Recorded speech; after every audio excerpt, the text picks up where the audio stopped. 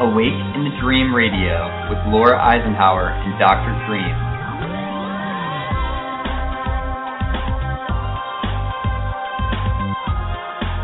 Raising your frequency and expanding your consciousness, one guest at a time.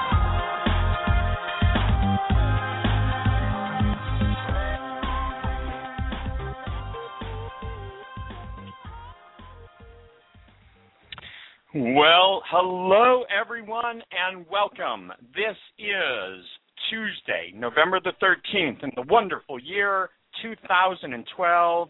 I am your co-host this evening, Dr. Dream, and your other co-host is... Laura Magdalene Eisenhower. Hello everybody. Thank you for joining us tonight. Oh, yes. Laura, how are you? I'm good. How are you, Dr. Dream? I gotta tell you, I'm always doing good on Tuesdays. This show is just such a bright light for me in all of our activities. But really, based on everything that's been going on, 11/11, new moon, total solar eclipse, I mean, it's amazing. I'm actually having to hold the seat of my chair right now to not just float right out of here. I know, it's really incredible. Today is just a powerful day. It's an eclipse in Scorpio. It brings up all sorts of stuff on a really deep level, especially with Mercury going backwards. You know, it's really a chance to dig up a lot of stuff and bring it to the light and own the wisdom that these experiences have taught us in our past. And, you know, really to just set the intention and have focused intention on what our dreams and our visions are, and really to just activate that focus and carry that with us on an everyday level. This is what today's all about. I love it. And this is after we've come off one heck of an experience on 11/11, right? Yeah, 11/11 was incredible. We had, you know, a sold-out venue. It was incredible with the amount of beautiful energy and just the variety of different things that we were able to bring forward. Made it just a really complete package of, you know, energetics along with information, along with, you know, just really just being in that deep space of connection on an 11/11 day, you know, really setting us up for, you know, this incredible December 21st date. So it was awesome, and you were just incredible. You did so much pulling this all together. Well, I couldn't have done it without you. Let me just say that, and you know that about all of the wonderful things that we do together. It's just this co-creation at the highest level that I've ever experienced in my life, and it's incredible. And the people that came, and this is our first event that we've done here in Ventura, and so to really anchor the energy here in our community, I mean, it literally was a dream come true, and with the artwork of Jillian Nye and our dear friend Shama doing breath and movement, and then co-creating all of this with the Do As One group, bringing so many people across the world together to breathe together. And it's just, it doesn't let up. And then today, I mean, eclipses, total solar eclipses are huge for me. I've traveled the world and gone to 5 of them. And so here we were today, and the thing that I love about eclipses is the studies literally show that there's a measurable shift of energy and vibration on the Earth during the eclipse, during the transits, during all of this. And they've done this by strategically putting pendulums and tuning forks all around the world, and then measuring, the vibrations, of course, before and then during and then after an eclipse. But what makes this really exciting is the upcoming galactic alignment on 12/21. So theoretically, the effect of that galactic alignment will dwarf all the results we've seen from the past studies. Of course, we're going to have to wait and see how this really unfolds, but absolutely incredible. Today was the last total solar eclipse until 2015, and the next one in the U.S. is August 21st, 2017, and it will go across the states from Oregon to South Carolina. And then and then the new moon and all those energies. And I just need to throw this in, as if that's not enough already for this week. We've got the annual Leonid meteor showers peaking on Saturday evening overnight.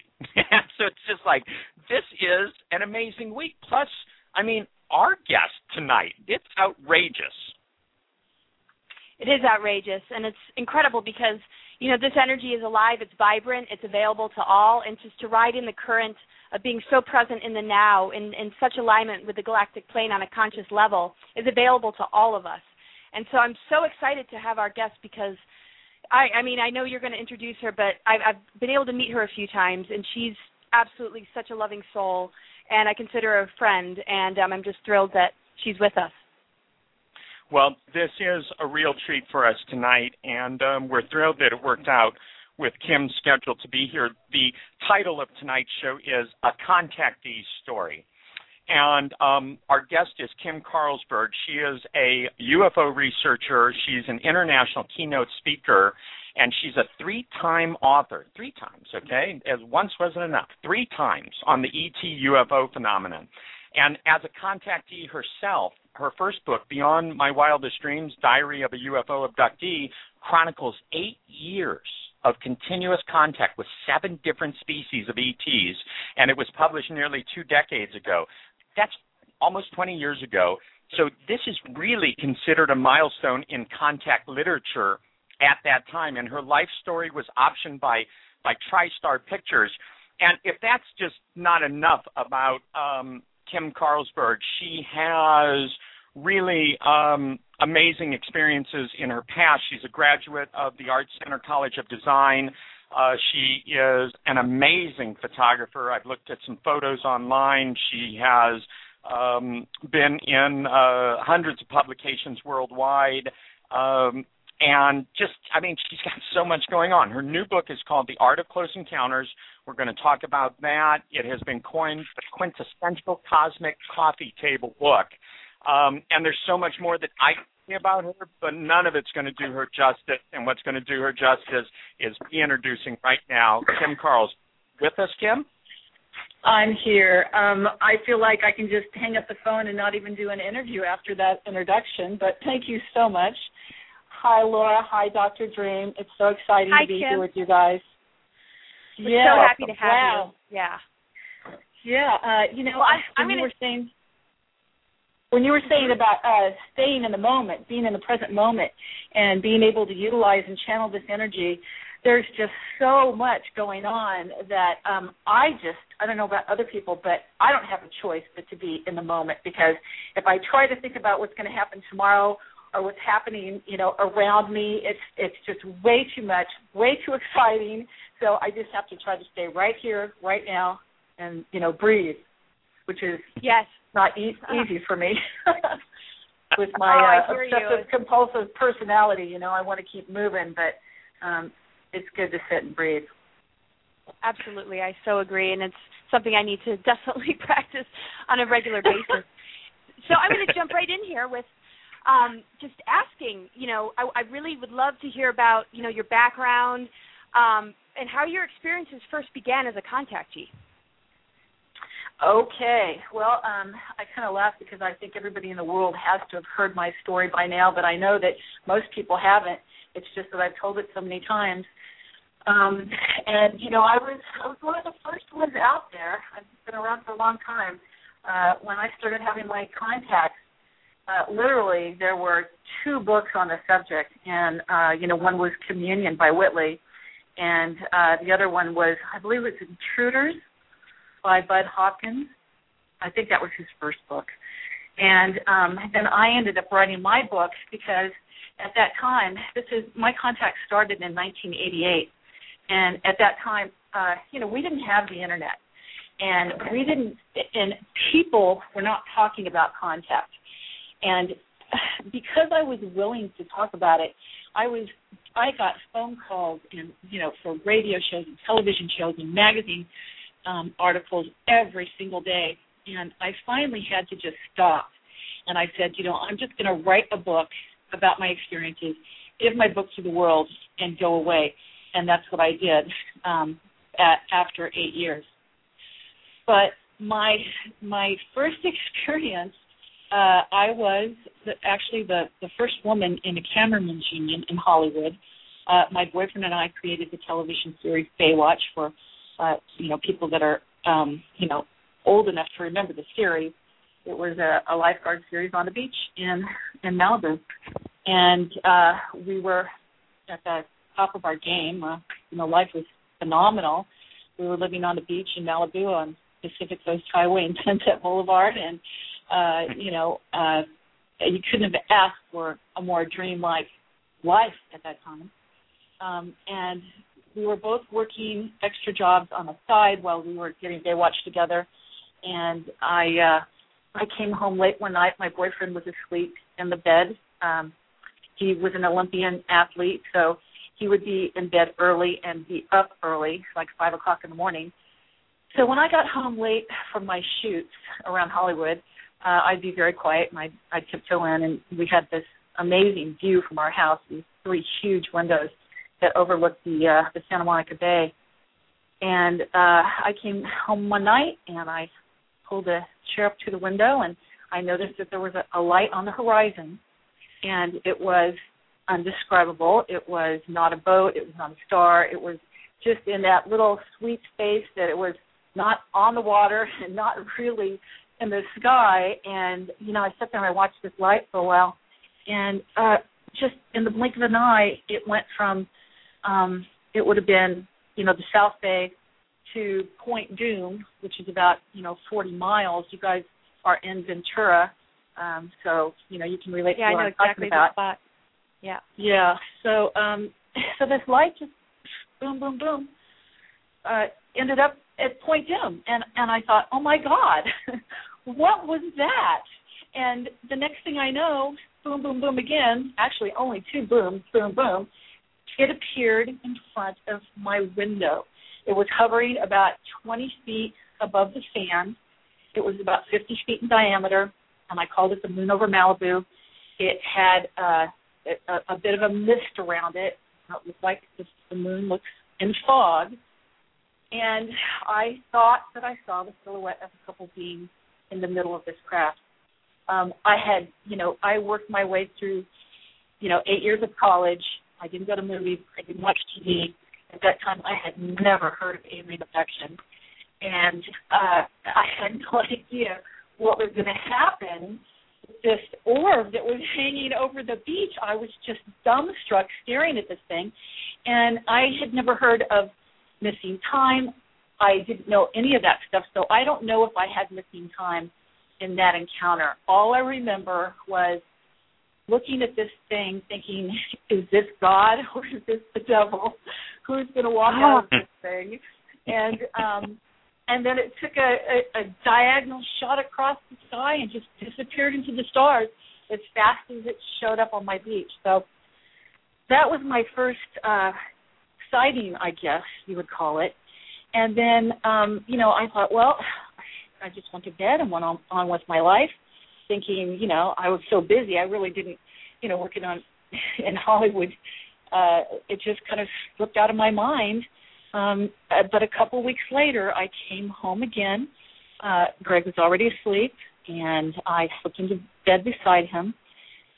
And I woke up later on in the night, and I was not in my bed, and I was naked, and I was paralyzed, and I was standing in what I thought was an elevator.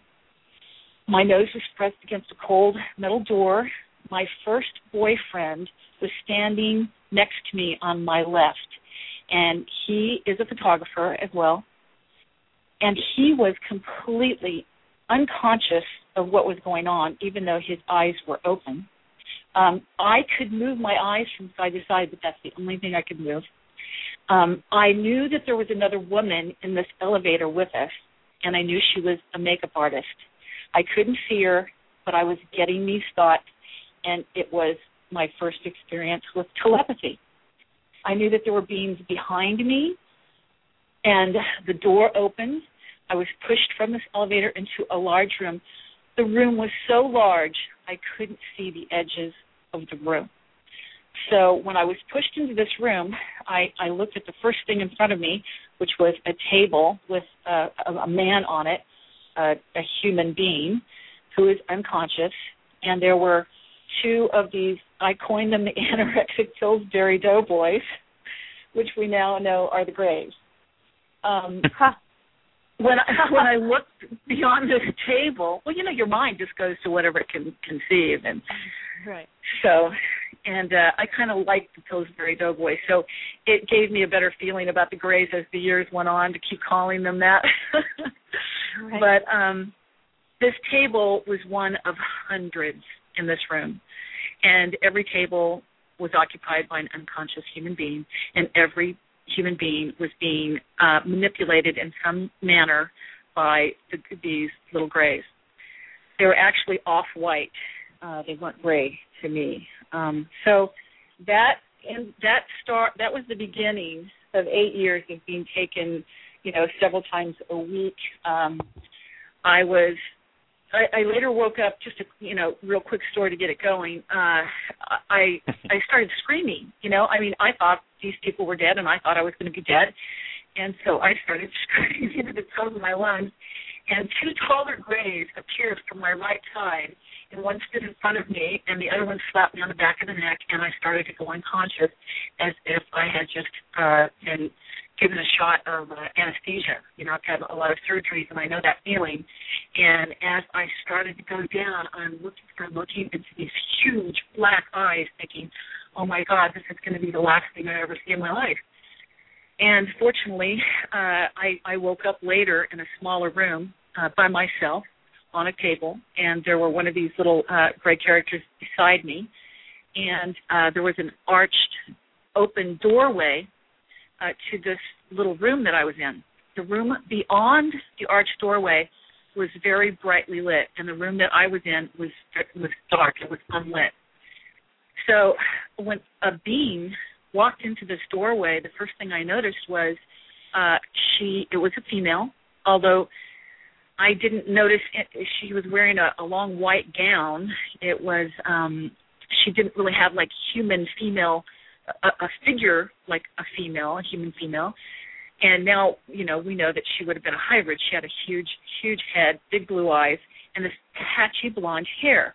So the light is streaming through her hair because she's backlit, and I could see it. I thought she was undergoing radiation treatment for cancer. That's what her hair looked like. So I looked at her, and I noticed, that she was female, and I started screaming. I said, please, you're a woman, you're female. Can't you see how terrified I am? Can't you please help me? And she just gave me this very blank look and telepathically said, why don't you stop being such a big baby, and this will be over with soon enough. Well, and that was enough. So that was enough to, shock me out of my hysteria, and I realized that, these beings didn't relate the way that human beings did. So later on, I woke up. My boyfriend was in the exact same position he was in when I went to sleep. I laid there on my back. They put me back. I'm on my back. I'm looking up at the ceiling thinking, oh, my God, my world has just been shattered. And I closed my eyes because I didn't want to have to talk to Greg when he got up that morning. And he got up and he, slipped out of the house like he usually did. And that was the beginning. So it turned out that apparently I have desirable DNA because over the next 8 years, I was taken on board ship, hundreds of times. I had my eggs removed. I had alien hybrid fetuses put into my body and removed. I've been taken on, back on the craft. So, if anybody doesn't know about the hybridization process, this is the way it goes down. They'll take a female and take her eggs. They'll take a male, take his sperm. They create the hybrid fetus in the laboratory. They reabduct the female, and they put the fetus back into the female because the aliens are so tiny, and the hybrid fetuses are so tiny. Human women can carry them for months and not even know it. And so one of the aspects of this, I was very, very athletic and very thin. And when women are thin and athletic, a lot of times they stop having their cycles. So I didn't have my cycles for years anyway, so I wouldn't have even noticed that I would have missed a cycle. I don't know if that was part of their program. The minute I heard about vegetarianism when I moved to California from the Midwest, I said, yes, this is for me. So, I became a vegetarian and was very thin, and it could have been a suggestion by the Greys for me to be a vegetarian for the reason that I would stop having my cycles. I don't know, just a little aside. But over the years, I was taken back, and I was made to breastfeed these children. What they do is after they remove the fetus from the female, they will put the fetus in a tank, and I've been taken into these rooms with hundreds of these tanks with babies of all sorts of genetic varieties.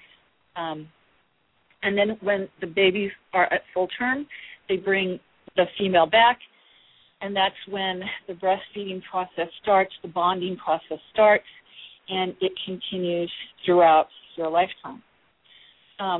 There was a point, the reason my contact started or ended after 8 years was I figured out a way to make them stop. I had to, because the Greys had used my body for this process so many times that I had incredible female problems. And I went from doctor to doctor to doctor. And finally, I just put the intention out there. I said, you guys, I can't do this anymore. I have to figure out a way to stop it. And I did. And that was the end of my story. When I had my contacts, I wrote them in my diary. And so I actually had enough diary entries for another book, but one day I woke up and I said, I've got to have my life back. I can't be about aliens for the rest of my life. So I just threw everything into the trash and walked away. But, 8 years. I have 7 hybrid children that I know of, 2 boys and 5 girls. When I did stop the abductions, it was very, very heartbreaking because I knew that I wouldn't be able to have contact with my children anymore. And luckily, about 3 months ago, I had contact with my, I'm going to cry, hybrid son for the first time.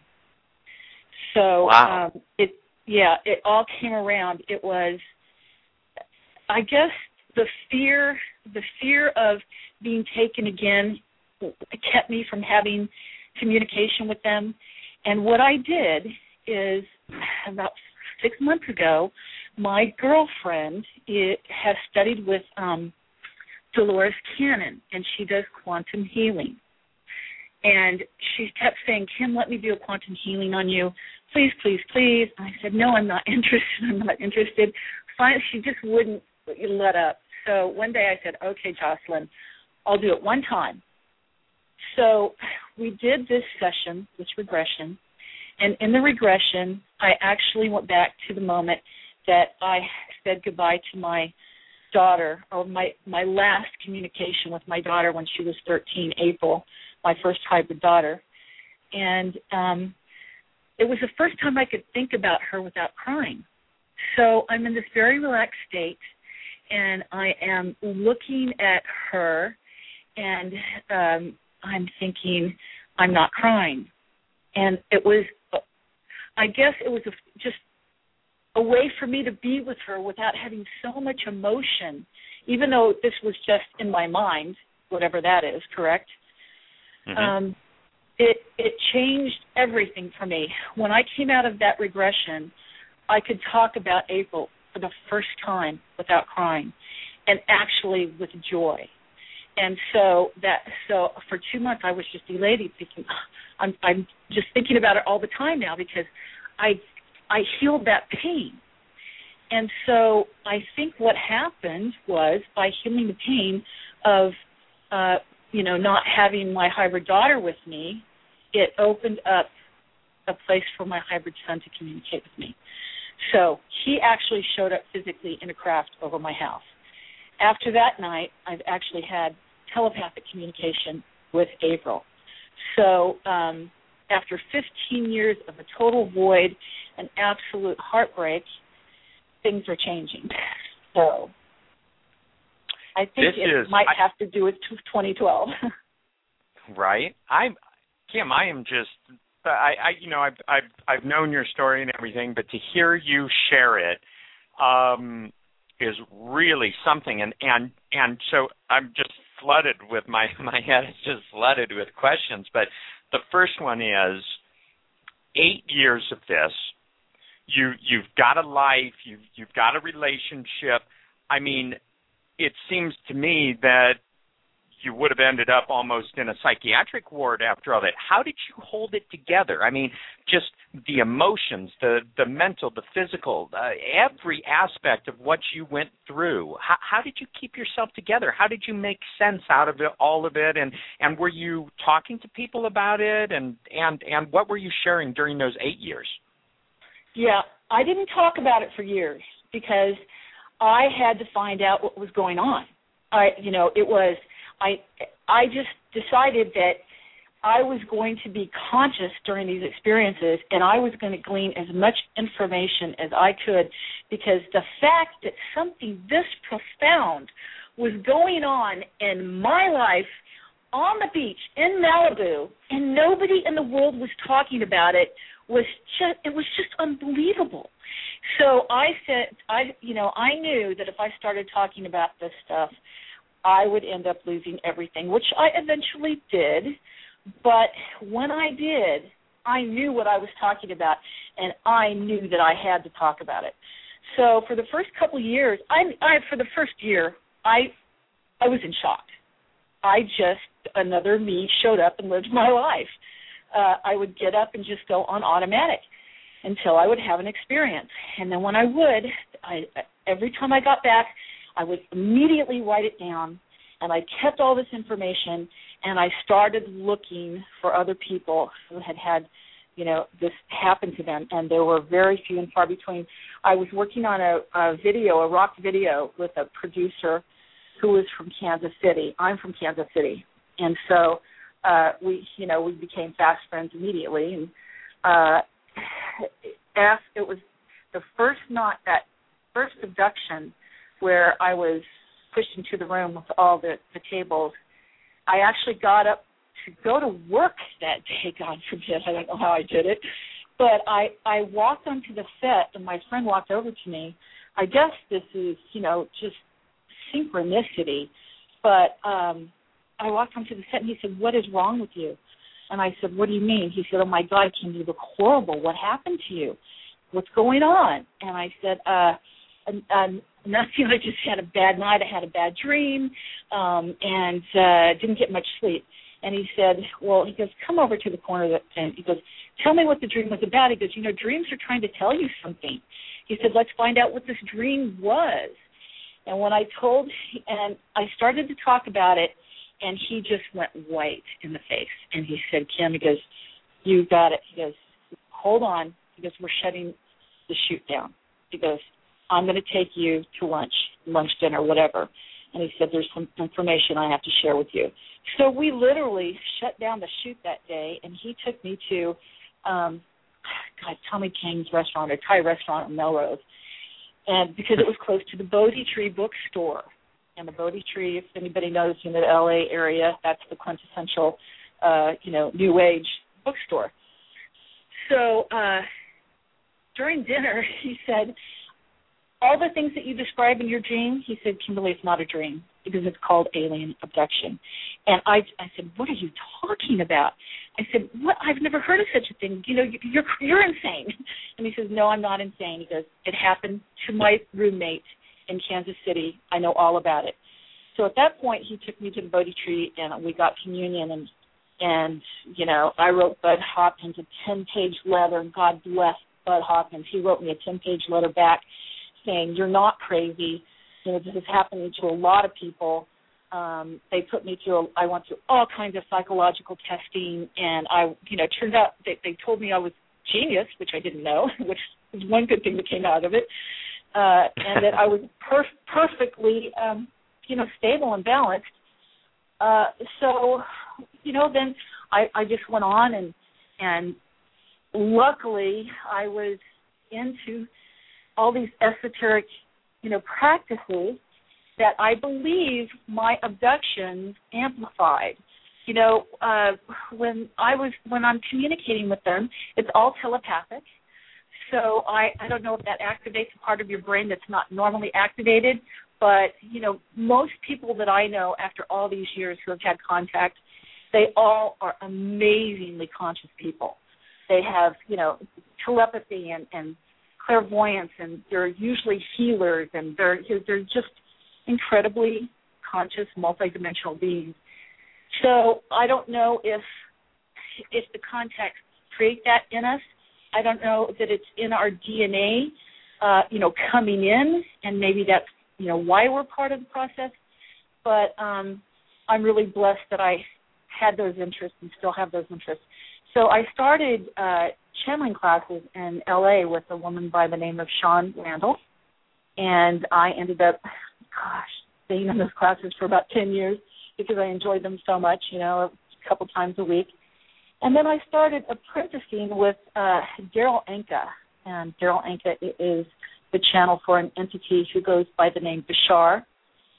Bashar means messenger, and he claims to be a gray human hybrid that is Daryl's future self.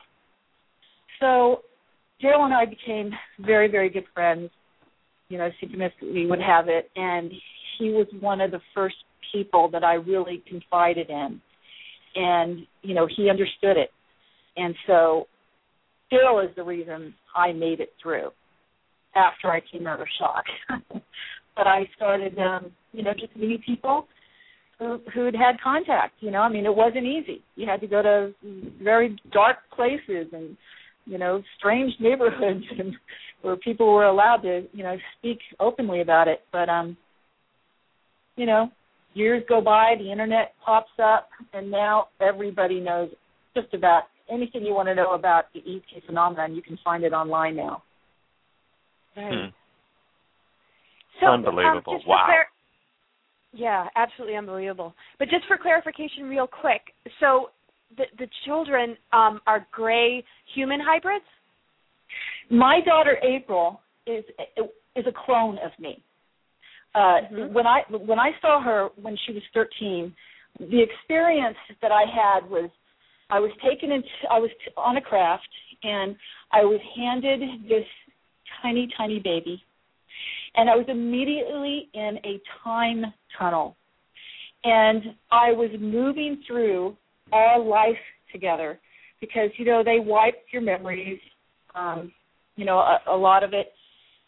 I was very, very fortunate that so many of my experiences were conscious. Most people aren't that fortunate. Most people really have to dig around to, pull up the stuff because the Greys, they use post-hypnotic suggestion. There are many, many reasons the conscious mind doesn't deal with this very well. And, I don't think the Greys want to interrupt our lives. I think, they have an agenda and they're doing their thing. And I think they just want people to be able to go back to sleep when they get home and go on with their lives without knowing what's going on. But we were talking about April. I got a little sidetracked there. She was like I said, they put this little girl in my arms, and I'm traveling through time, and it's all the experiences that we had together, and I'm just realizing that I've had this full-on relationship with this girl that I didn't remember. And they were giving me my memories back as I was moving through this time tunnel. And then all of a sudden, we stopped, and she's no longer in my arms. She's standing in front of me, and she's about 13 years old. And she just looks at me with these innocent eyes with all this emotion and all this telepathy. And I'm thinking, wow, they really have taken the best of both species, because she was brilliant, and she's beautiful, and she's very emotional. And she looked at me and she said, "Mom, what if this happens to me? What if I have children and they take my children away from me?" and she was very concerned, and she was very frightened. And here I am trying to mask all of my emotions. I'm trying to mask my thoughts because I want to be a good mother and take away her fear, right? But they're so telepathic. I mean, I couldn't hide my thoughts as much as I wanted to. And so anyway, I did say, honey, it wouldn't matter because, knowing you has been the greatest experience of my life. Even though we haven't been able to be together, you wouldn't regret it. It's not going to happen to you, though. Our lives are different. So that was the last time I saw her. And it actually wasn't, in time as we know it. But she could live on this earth and nobody would know that she was an ET. My hybrid son that showed up the other day, or the other month, seems like yesterday, a few months ago, very, very human looking. He looked just like me as well.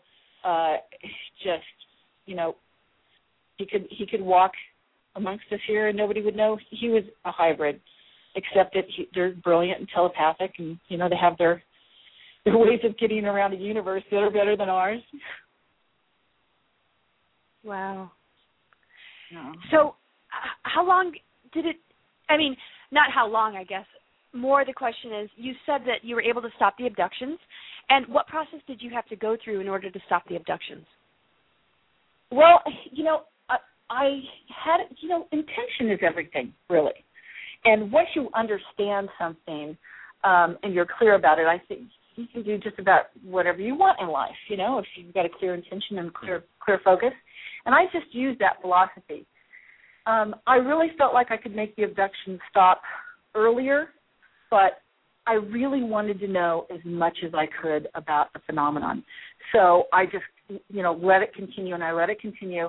And every time I would have an abduction, when I would be on the ship, I'd say to myself, I'm going to remember this. I'm going to remember this. And the minute my feet hit the floor, when I wake up in the morning, I'm going to remember all of it, and I'm going to write it down. So that's what I did. And after 8 years, I got to the point where I think I know as much as any contactee can know, in this relationship. So after I figured, well, I've got it all figured out, pretty much all of it, and I'm having these female problems, and they've got to leave me alone. So they say that information finds the person who needs the information, right? Mm-hmm. So I just had this intention. I'm going to make the abduction stop. I don't know how. It was self-hypnosis. I said, I'm going to make them stop. I'm going to figure out a way to make them stop. And, of course, most people know that when you're being abducted by the ETs, you are also most likely being abducted by the military. I had a lot of horrific MyLab experiences, way, way worse than any alien abduction. And so one night I had an abduction, and the next night I had a MyLab, and I was so distraught. And I was actually living in Ventura at that point. I was in Channel Islands. Oh. And, yeah, I had a lot of experiences in Channel Islands.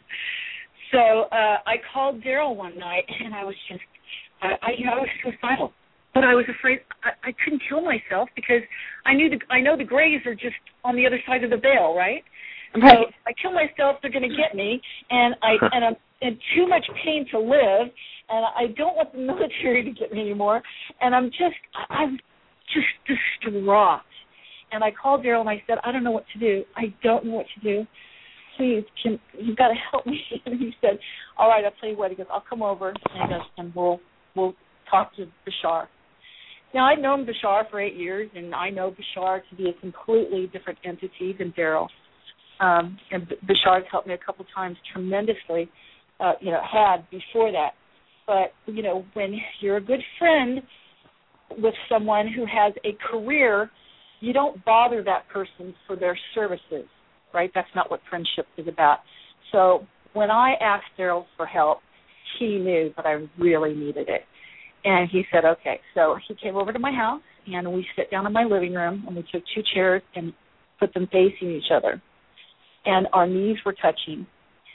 And Bashar came through. Bashar started giving me a mantra. It was just this little mantra, and he said, Kim, I don't know if this is going to work, but this is all I can think to do. And he said, I'm going to give you this mantra. And he said, and you may have to do this every day for the rest of your life in order for it to work. And I said, fine. I said I would do it standing on my head every day if it would make the abduction stop. So while he was giving me this mantra, I felt this tremendous energy rush through my body from Daryl's knees. So Bashar was pushing the energy through Daryl, through his knees, into my knees, and it just spread out throughout my body. And so this energy he literally changed my vibration. And the mantra was keyed to this new vibration. So every night when I did this mantra, it kept my vibration at that level, that new vibration. And I did it for 2 weeks, and I didn't have an abduction. Now, that's the first time in 8 years that I went 2 weeks without an abduction. So I was thrilled. But I have to tell you, when we got up from those 2 chairs, we walked on the beach. And I told Daryl, I said, God, I feel like a completely different human being. And he said, you know what? So do I. So, we could have just, maybe slid. Remember Sliders? What was that show? Where you slide from one reality to another. So I think we slid. And so I did mantra for 2 weeks, and then I stopped. And guess who showed up that night? So I immediately jumped up and started doing that mantra as fast as I could all night long. And then I realized maybe I will have to do this for the rest of my life. So I did it again. I did the mantra every night for like 3 months. And I knew I was cured. I mean, oh my God, 3 months. They'd totally forgotten about me. So I didn't do the mantra one night. The next night they showed up again. Whoa. And I jumped up and I started doing my mantra. I'm going, get out of here, blah, blah, blah, blah. And I ended up having to, and I went, okay, I'm not messing around with this. I know that I've got to do this. So I did it for 5 more years. Wow. At the end of 5 years, every day for 5 years. And at the end of 5 years, I thought, I'm just going to test it. And I stopped doing it, and I never had to do it again. Wow. So I guess my vibration stuck after 5 years. Wow, that is incredible.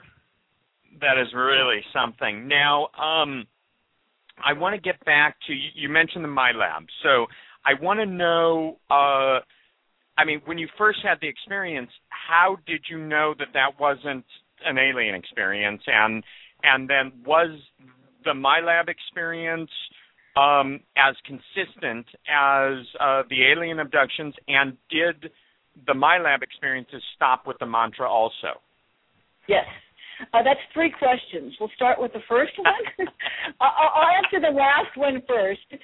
Yes, they stopped. When I stopped being abducted, the military was no longer interested in me. So that all went away.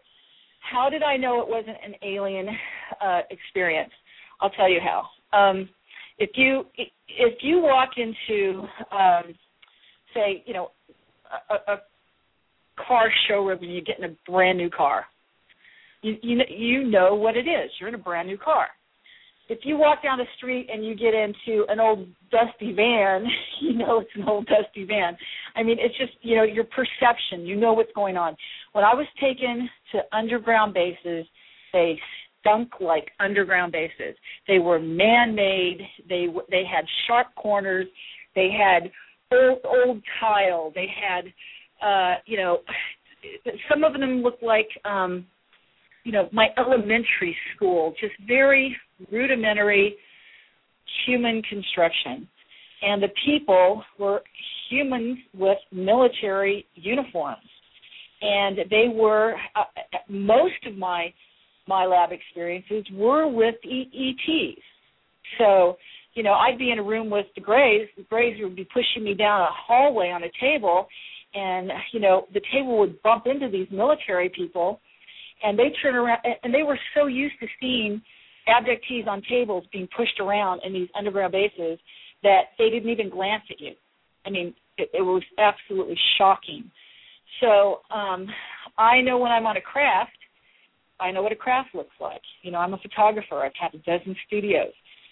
A photography studio has coved walls, coves. There are no corners. There are no sharp edges. They're coved and they're white because that's what reflects the light perfectly. So when I was on a craft, you know, the first craft I was on, I'm like, oh my God, it's just like my photography studio. Bare as bones, white, stark, curved walls, and there are ETs. Are you there? Mm-hmm. Yeah. Okay, it sounded like you weren't dead. So, you know, a craft with ETs and underground bases with military people. You just know the difference. Right. Now, let me just follow up real quick on this. What do you think the military wanted from you, or what were they getting from you? We know what the alien abduction was about, but how's the military fit in? The military want what we know. They want to know what's happened to you when you're on the craft. They want to know if you've seen the propulsion systems. You know, they want to know everything you know, and they want you to be quiet about it. And you know, I have been tortured, and you know, by black ops. You know, my phones have been tapped. I've been chased by black helicopters. I mean, it's, you know, they're nasty, and that's all I can say about them. So Kim, in the larger picture, what would you say this on a larger level with the extraterrestrials and the military? When you sort of look at all this and just process it all, in your way of understanding our current reality and where we're headed as a collective, I mean, how are you connecting the dots, and what do you make of it all? What do you think the larger picture, intention, agenda is?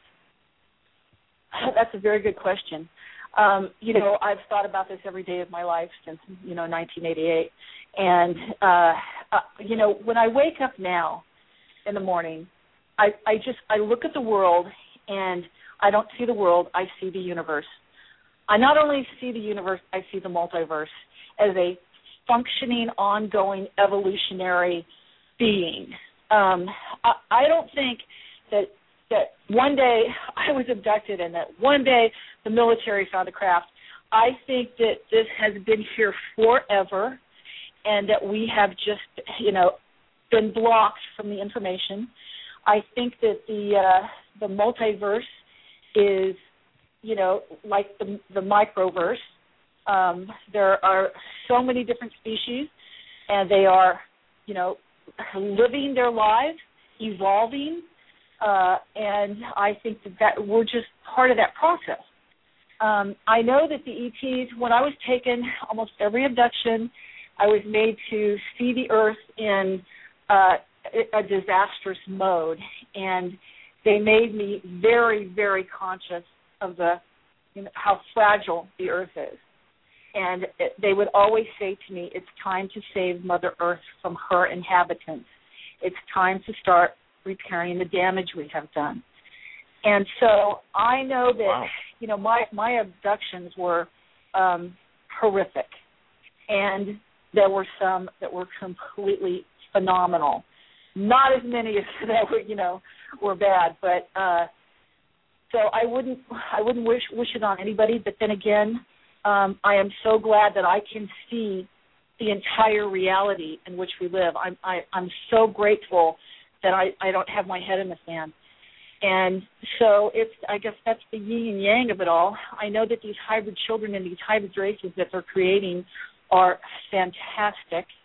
I don't know if the Greys just do this for a living, create species and see the universe, or maybe this is, their pet project here on Earth.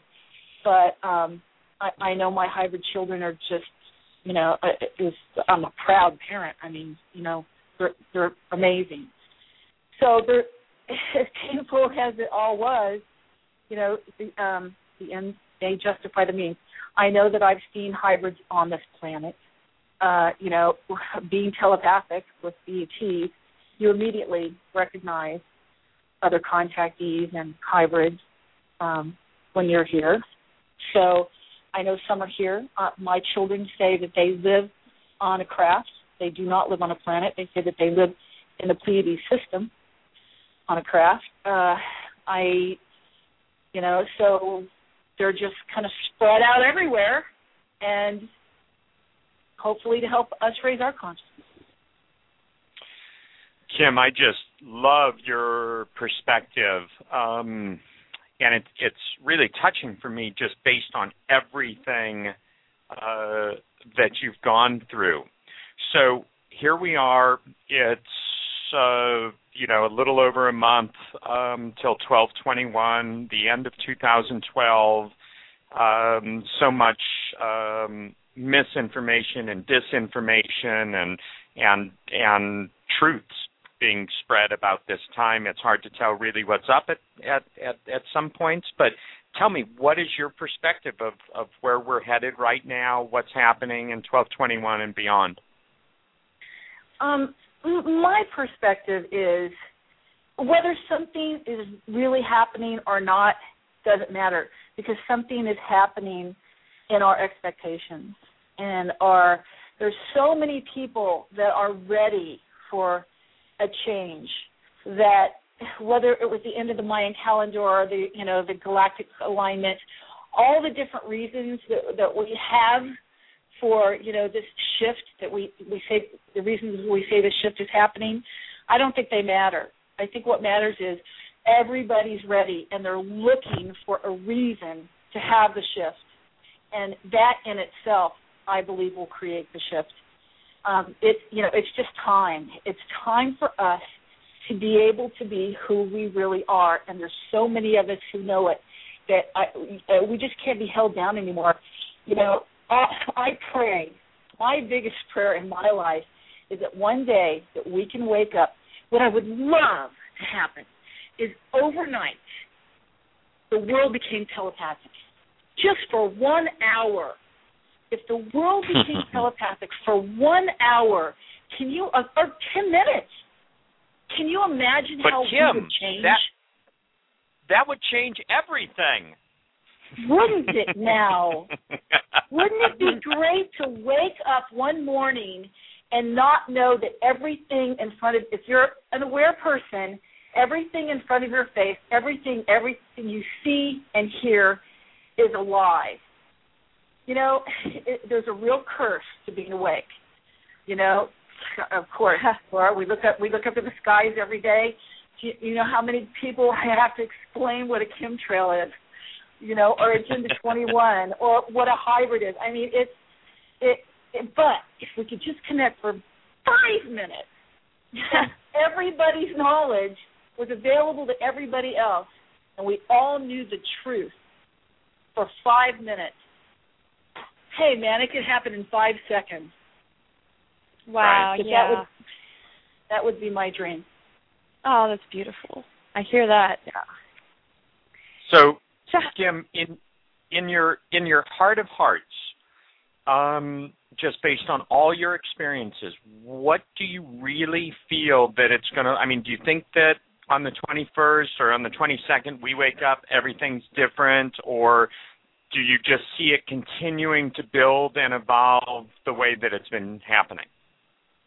I think it's going to continue to evolve. I don't know that there's, maybe there is a power that could just shift everything in those 5 seconds.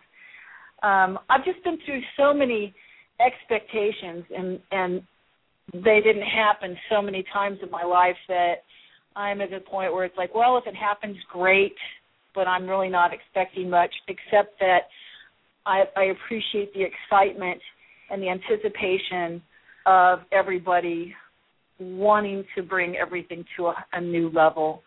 So, yeah. So beautifully put. I'm going to kind of backtrack just a little bit, though. A question about the Greys. How do the Greys that you were abducted by different than the ones working with our government that seem to be, connected with the reptilians? What are your thoughts on, that compared to the beings that you connected with? Okay, I was in contact with a lot of different grays, and a lot of different species, as a matter of fact. Oh my God, light beings. I've got a list of my. There was a being that I called him the big nose gray, but I don't know that he was a gray. He had reptilian eyes and a big nose and full lips like a human being, but he had the big head. The shape of a gray. He was taller. There are so many. In my new book, The Art of Close Encounters, the first chapter of the book is the most commonly seen ETs. And the varieties they're crazy. I couldn't put them all in the book, but that's the first chapter. And then the second chapter is the most commonly seen UFOs. But if you look in that chapter, you'll notice that there are grays with reptilian scales. So there are so many different species of the grays and hybrid species of the grays, just minute changes, just like humans, on the Earth, that I don't know who's who. I do know that I have experienced the most intense love from a gray alien that I've ever experienced in my life. So on several occasions, I've experienced humor. I've experienced concern. Every emotion that we have, I have experienced it with a gray and to the hilt. So, my dear friend Richard Dolan and I disagree on this one. He believes that they're, like a lot of people, believe that they're robotic. I had an experience where I had an accidental intimate connection, physical connection with the gray. He was at my bedside, and he got really close to my face, and I tried to push his face away, and my thumb slipped into his mouth, and I felt the upper palate of his mouth, and it was wet and warm, just like a human palate. And when my thumb hit his mouth, we were just all of a sudden bonded in the most intense emotion of disgust I have ever known. But it was us. It wasn't him, and it wasn't me. And I was like, oh, my God, we're one being experiencing this one emotion. Whose emotion is it? And when I said that telepathically, it was funny. And then all of a sudden, we were just gripped in this love, this intense love. And he bent down and he kissed me on the cheek. And I thought, you know what? It's not that they're robotic. I think that they have emotions that are so intense that they just absolutely keep them shut off when they're working with us, unless for some accidental reason or some intentional purpose, they reveal who they really are. I had a little gray alien show up. I was spending the night with my girlfriend in Santa Fe, and I woke up, and here's this little pointed chin over my eyes, right? So you can imagine if I'm on a bed, that's about, how tall is the bed? 2.5 feet? 2.5 feet maybe? Mm-hmm. So, and then my head is about 6 or 8 inches. So that would put this at this little gray, about a 3-foot gray, where his chin was almost touching my eyes. He's leaning over my head, and I looked, and I was so mesmerized by how pointed this little chin was. I thought, oh, my God, if you touched it, it would puncture your finger.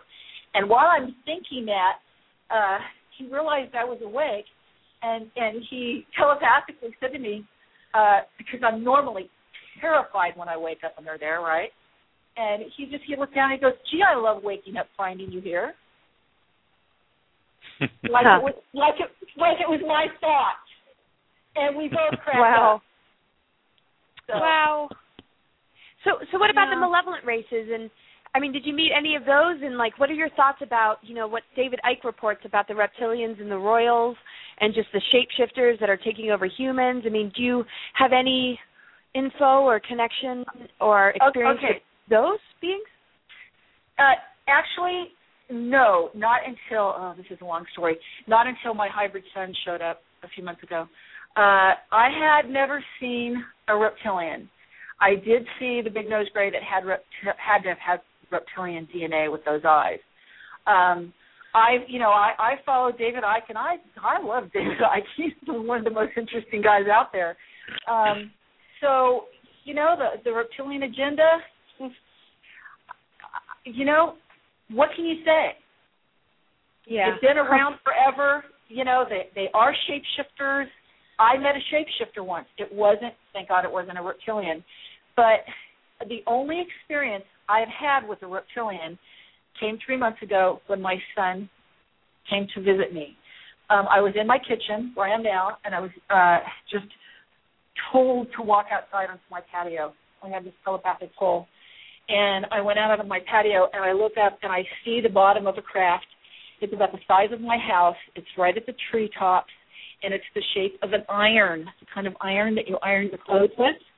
And so it was like I was looking at the bottom of this huge iron, and it's pulsating these pastel colors, just 100 a minute, and it was so gorgeous.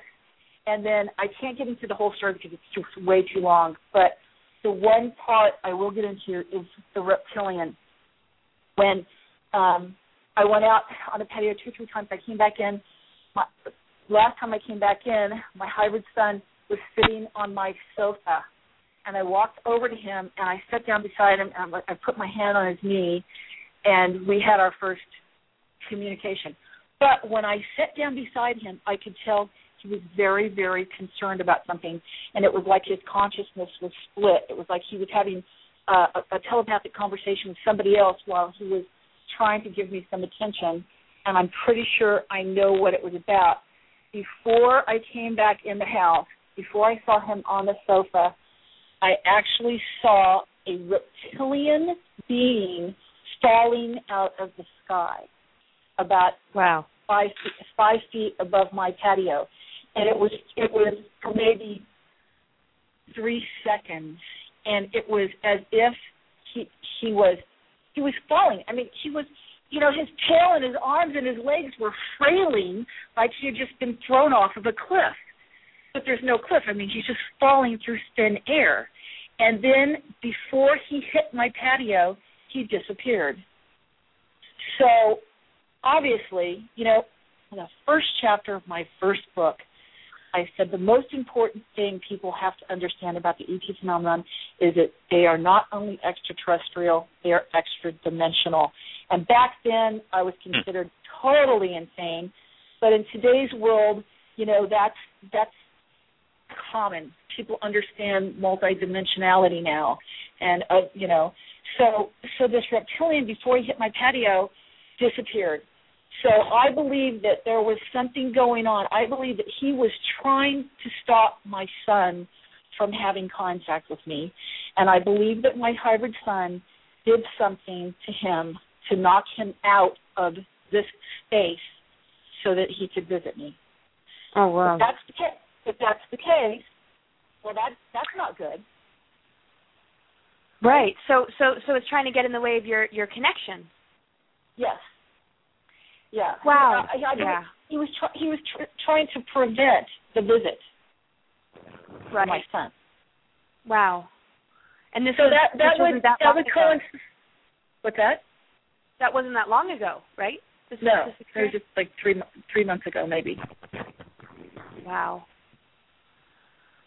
So what do you think? Go ahead. I was going to say, if that's the case, if he's trying to block my relationship with my hybrid son, then I don't have any problem looking at the things David says and believing them. Right. What do you think about the good races, though, intervening? I mean, we've somewhat been infiltrated by these intruder races, tinkering with timelines and this and that. And, a lot of people talk about good races, higher races, benevolent beings that are intervening, clearing underground bases and really, keeping big disasters from happening. And not just intervening as far as contact goes, but really getting in there and assisting us. What are your thoughts about that? I don't have any personal experience with that. I know that there, like I said, my ET experiences, I've met with light beings and shapeshifters, and I know that there are beautiful, wonderful, amazing races out there. I don't know what they're doing. hopefully they are helping us. Unless, I have a hard time talking about things unless I've had a personal experience of it, because there's so much said, that I can't really comment on it. It's just that I know that there are Clifford Stone, right? Mm-hmm. Said that when Clifford Stone worked for our military for 27 years, the first responders team for the military, and he said that when he left it, they had categorized 57 different species. Wow. 57,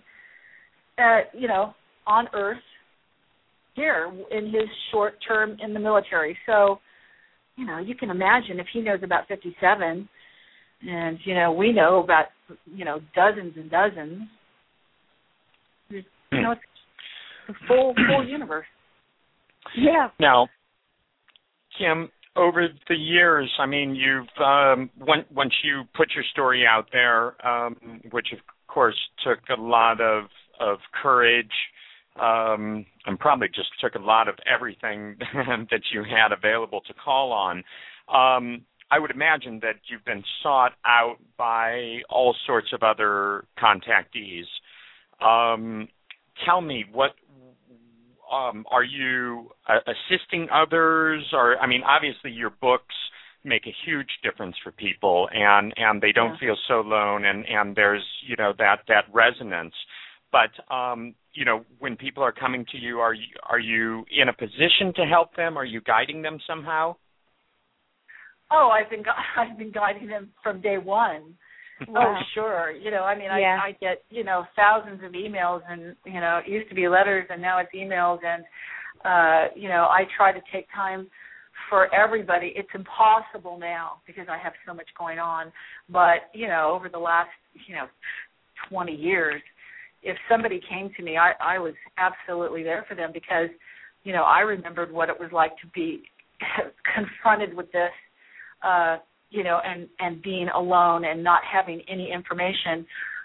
What's great now is, with the Internet, I don't have to be their only resource anymore. I was the only resource for a lot of people, a lot of women. It's hard for women to talk about this stuff. It is so intimate, with the hybridization process. And I always made myself available, and then I thought, well, I could probably reach more people with my books. And then, I started touring again, and I'm always asked to be on all of these different, programs and consultation groups, and I'd love to, but I think right now the best thing for me to do is just to try to put all the resources together online. I did it a couple times, and then the sites disappeared. But now you can point people in the right direction. I just tell people who are having contact and who are terrified, I said, just go on Facebook. I've got 5,000 friends on Facebook, and I'll bet 90% of them have had contact.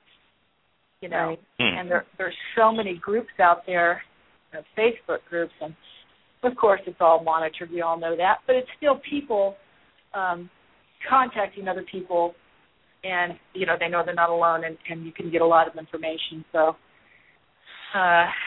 just every little thing I can do for contactees, I do.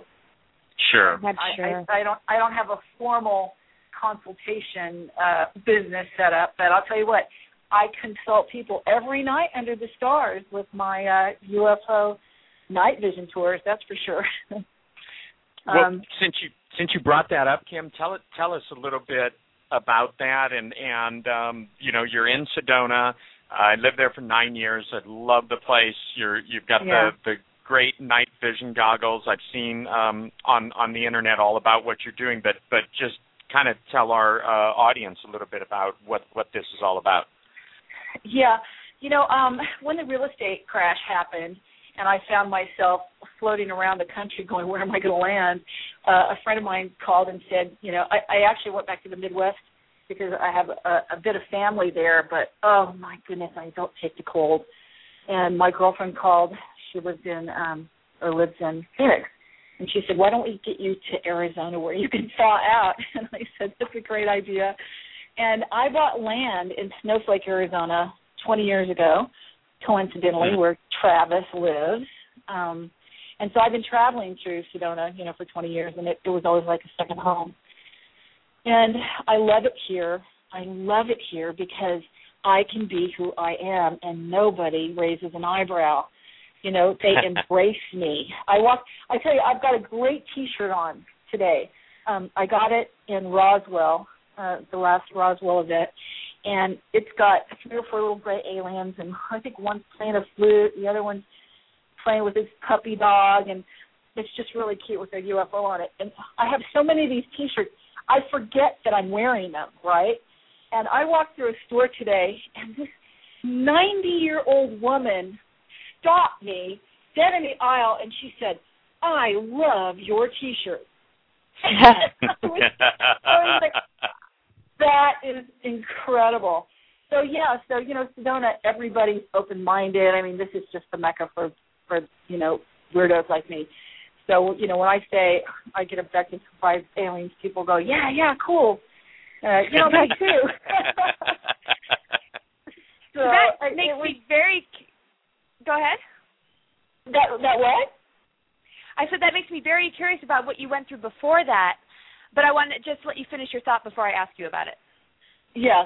So anyway, I've always loved Sedona, and I came here and I, heard about the night vision stuff, and I got into it, and it's just a perfect side business for me, and I learned so much from all these people that come here. So what I was saying about trying to help with the contactees, I actually I put together a synopsis for a television series because I realized that when I'm out there with these people, most of them are not coming to see a UFO. Most of them have already seen a UFO, and they're coming because they want the validation from somebody who's a quote-unquote, expert in the field or whatever. They want to be able to talk to somebody about their experience, and they want to be able to put their family members or their, the person that they're in a relationship with together with me so that they can, have a different perspective. They want me to convince their family members that it's real. And I don't do that just by showing them UFOs through the night vision. I do it through, all the information and all the stories that I have. So I do a lot of consulting under the stars with these people. And then, along with that, you put these goggles on, and, they see 20,000 times more light than the human eye. And even if you don't see a UFO, you're completely changed because you see how vast the universe is. I mean, right now with, the new moon, the Milky Way was so rich last night. We saw 50 craft. The least I've ever seen is 5. The most I've ever seen is 200. I had a man come here with his 12-year. He came here a month ago and was so blown away by the experience. He brought his 12-year-old daughter back this weekend. He said, because I think she's had contact. And this girl was so bright. I'm sure she's a little, I don't know the different terms now, what crystal or indigo or whatever the different levels are. But so here I am, and with this 12-year-old girl who's probably having contact, and I'm telling her about my life, and, she's experiencing all these crafts. And so he called me today. They went home yesterday. He called me today and he goes, I just want to thank you so much, he said, because my daughter has not stopped talking about this, and she's not afraid. And he said, he goes, I told her your whole story, and I told her, it's not all good sometimes. And he said, and I was so afraid that when she realized that she's different, that she would be terrified. And he said, but she's not. She's totally cool with it now, and she wants to come back again. So, So when I started this, I've been at this almost 2 years now, and every night that there's a clear sky, I'm out there with huge groups of people, and I hear all these stories. And so I thought, man, this is a great television series. I'm from the industry, so automatically I think television series. And I put together a pilot, and I hadn't shopped it, but I actually two companies have contacted me in the last month wanting to do a reality TV series, and I'm like, oh God, only if I have total control. But I've worked for over 20 years to bring credibility to the subject. I definitely don't want to do a reality series that would end up, jeopardizing any of that. So I think there might be. I think there's a series in my future. I'm not sure it's with one of these companies exactly as a reality television show, but that would be another way, of course, of getting information out there and helping other contactees. Right now, while I'm talking to you, I'm packing because, Laura, are you aware of the event that's going on in Pennsylvania? What's that event? Tomorrow I'm leaving. There's I believe this started with Mel Fabregas. There's a gentleman on the East Coast who I guess he's made a lot of money in his life and wants to leave a legacy, and he believes that the best thing that he can do for the world is to facilitate disclosure. So we're doing I believe it's a UFO think tank. He's getting all of us contactees together, along with some, pretty intelligent physicists that are friends of his, and he's going to wine us and dine us for 3 days so that we can, come up with ideas of how to continue towards disclosure, in a powerful manner. I believe he wants to put together a foundation, a disclosure foundation. So, like I said, there's so much going on. Go ahead. Yeah. Actually, we now you remind me, we were going to actually go to that, but we're not able to. It sounds very familiar. We're like, oh, gosh, and the dates are kind of exactly what we remember in the profile that you – yeah, that's funny. But I want to ask real quick because the show's almost over and we didn't really get a chance to cover this. You were talking about how at home you feel in Sedona. You feel, you can really be you. What was it like in these 8 years going through all this with your family, your mother, the partner you were with, the Olympic person? What was it like for them, and what happened with those relationships? Oh, well, I love California. I spent most of my life in California, but California is not really that open-minded. Like I said, when I started talking about it, it was, a lot of courage and a lot of stupidity mixed. I don't know. I do know. I knew that my life would end the way the life that I knew would end.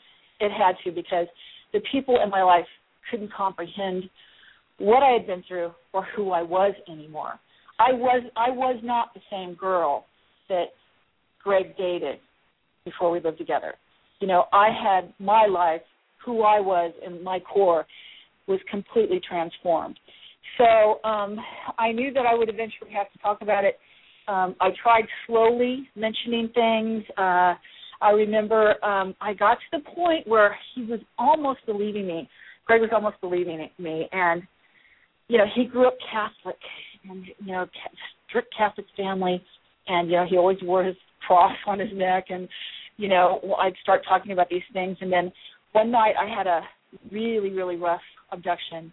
And we were filming in Malibu High School.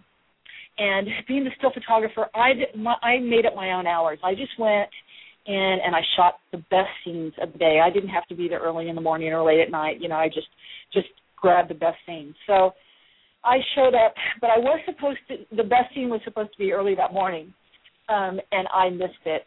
And I showed up on the set late, and I was rushing around. And the still photographer has to be right next to the cameraman, and Greg was the director, so we were always a pod. You've got the director, cameraman, and still photographer within a couple of feet of each other. And then the second AD comes in and out, and then, so I'm standing, I walk up to the camera, and, I pretend like everything's okay and I'm just going to go to work. And he said, you're late. And I looked up and I looked him in the eyes and said, yes, I'm sorry. And he said, it happened last night, didn't it? And it was like for one moment there was an opening. And I thought, oh, my God, he believes me. And at that moment, a friend of his, who was the assistant photographer, walked up and said, how you doing? And I said, I'm fine. And he turned around and he looked at his friend and he said, my girlfriend thinks she gets abducted by aliens. What do you think about that? And he turned around and he started laughing. He goes, I want some of the drugs she's taking. And at that moment, he turned off and he never opened up again. So that was the end of my relationship, and therefore, you know, my career as I knew it. My brother still doesn't believe me. My mother loves her daughter, but still doesn't believe me. So, you know, that's just the way it is. I'm still talking. Yeah. I'll talk until I die. And, you know, I can't convince people who don't want to be convinced. All I can do is make the information available to people who are seeking the information. And they already believe. You're incredible. Thanks. Yes. You too. Yeah, really just want to honor you, Kim, for really all that it's taken for you to play this role. And I know from the research I've done about you and then what I've heard tonight that it really took everything that you had to draw on. And I'm just that you were able to be on the program with us tonight and to get more information out there. Now, tell me, the other thing I've been really impressed by is you've got a whole network of websites and things. So tell people the best place to find you, point of contact, and everything like that, so people can get with you. Oh, thank you for mentioning that. That's wonderful. So first of all, I'm standing here looking at a stack of those beautiful books called The Art of Close Encounters. And my book is only available online at theartofcloseencounters.com. So you can go there and find out about my newest book. My Sky Tours, Sedona, UFOSkyTours.com, or just plain old UFOSkyTours.com. You'll get all the information about my night vision events. I have a mother company, tour company.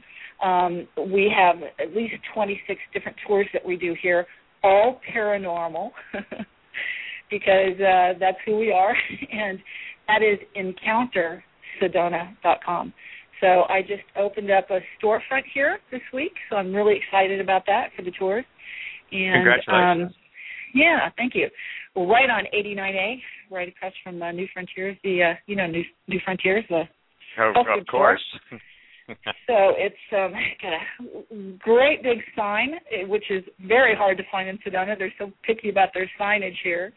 And so I've put together a beautiful sign with a big UFO right in the middle. People won't miss it. And, my That's 3 sites. Awesome. And all of my sites are connected, so if you get to one, you can link to another one. Oh, that's great. Wow, Kim, I'm just so, speechless and in awe, and I just think you're amazing. I'm so happy we've been able to connect at these different events. I'm so happy, that I can call you a friend, and I just really look forward to just being on this journey, just, staying in contact, and just, I just so support you, and thank you so much for coming onto our show. It's been absolutely amazing. And you are one of the most phenomenal women on this planet, and thank you for being here with us. Oh, thanks so much. Yeah. And Dr. Dream, it's been a pleasure getting to know you. I appreciate that, Kim. I'm sitting here with the biggest smile on my face because I'm here with two of the most amazing people that are both so passionate about what they do and have dropped everything and do what they came here for. And I'm thrilled to be right here with the two of you.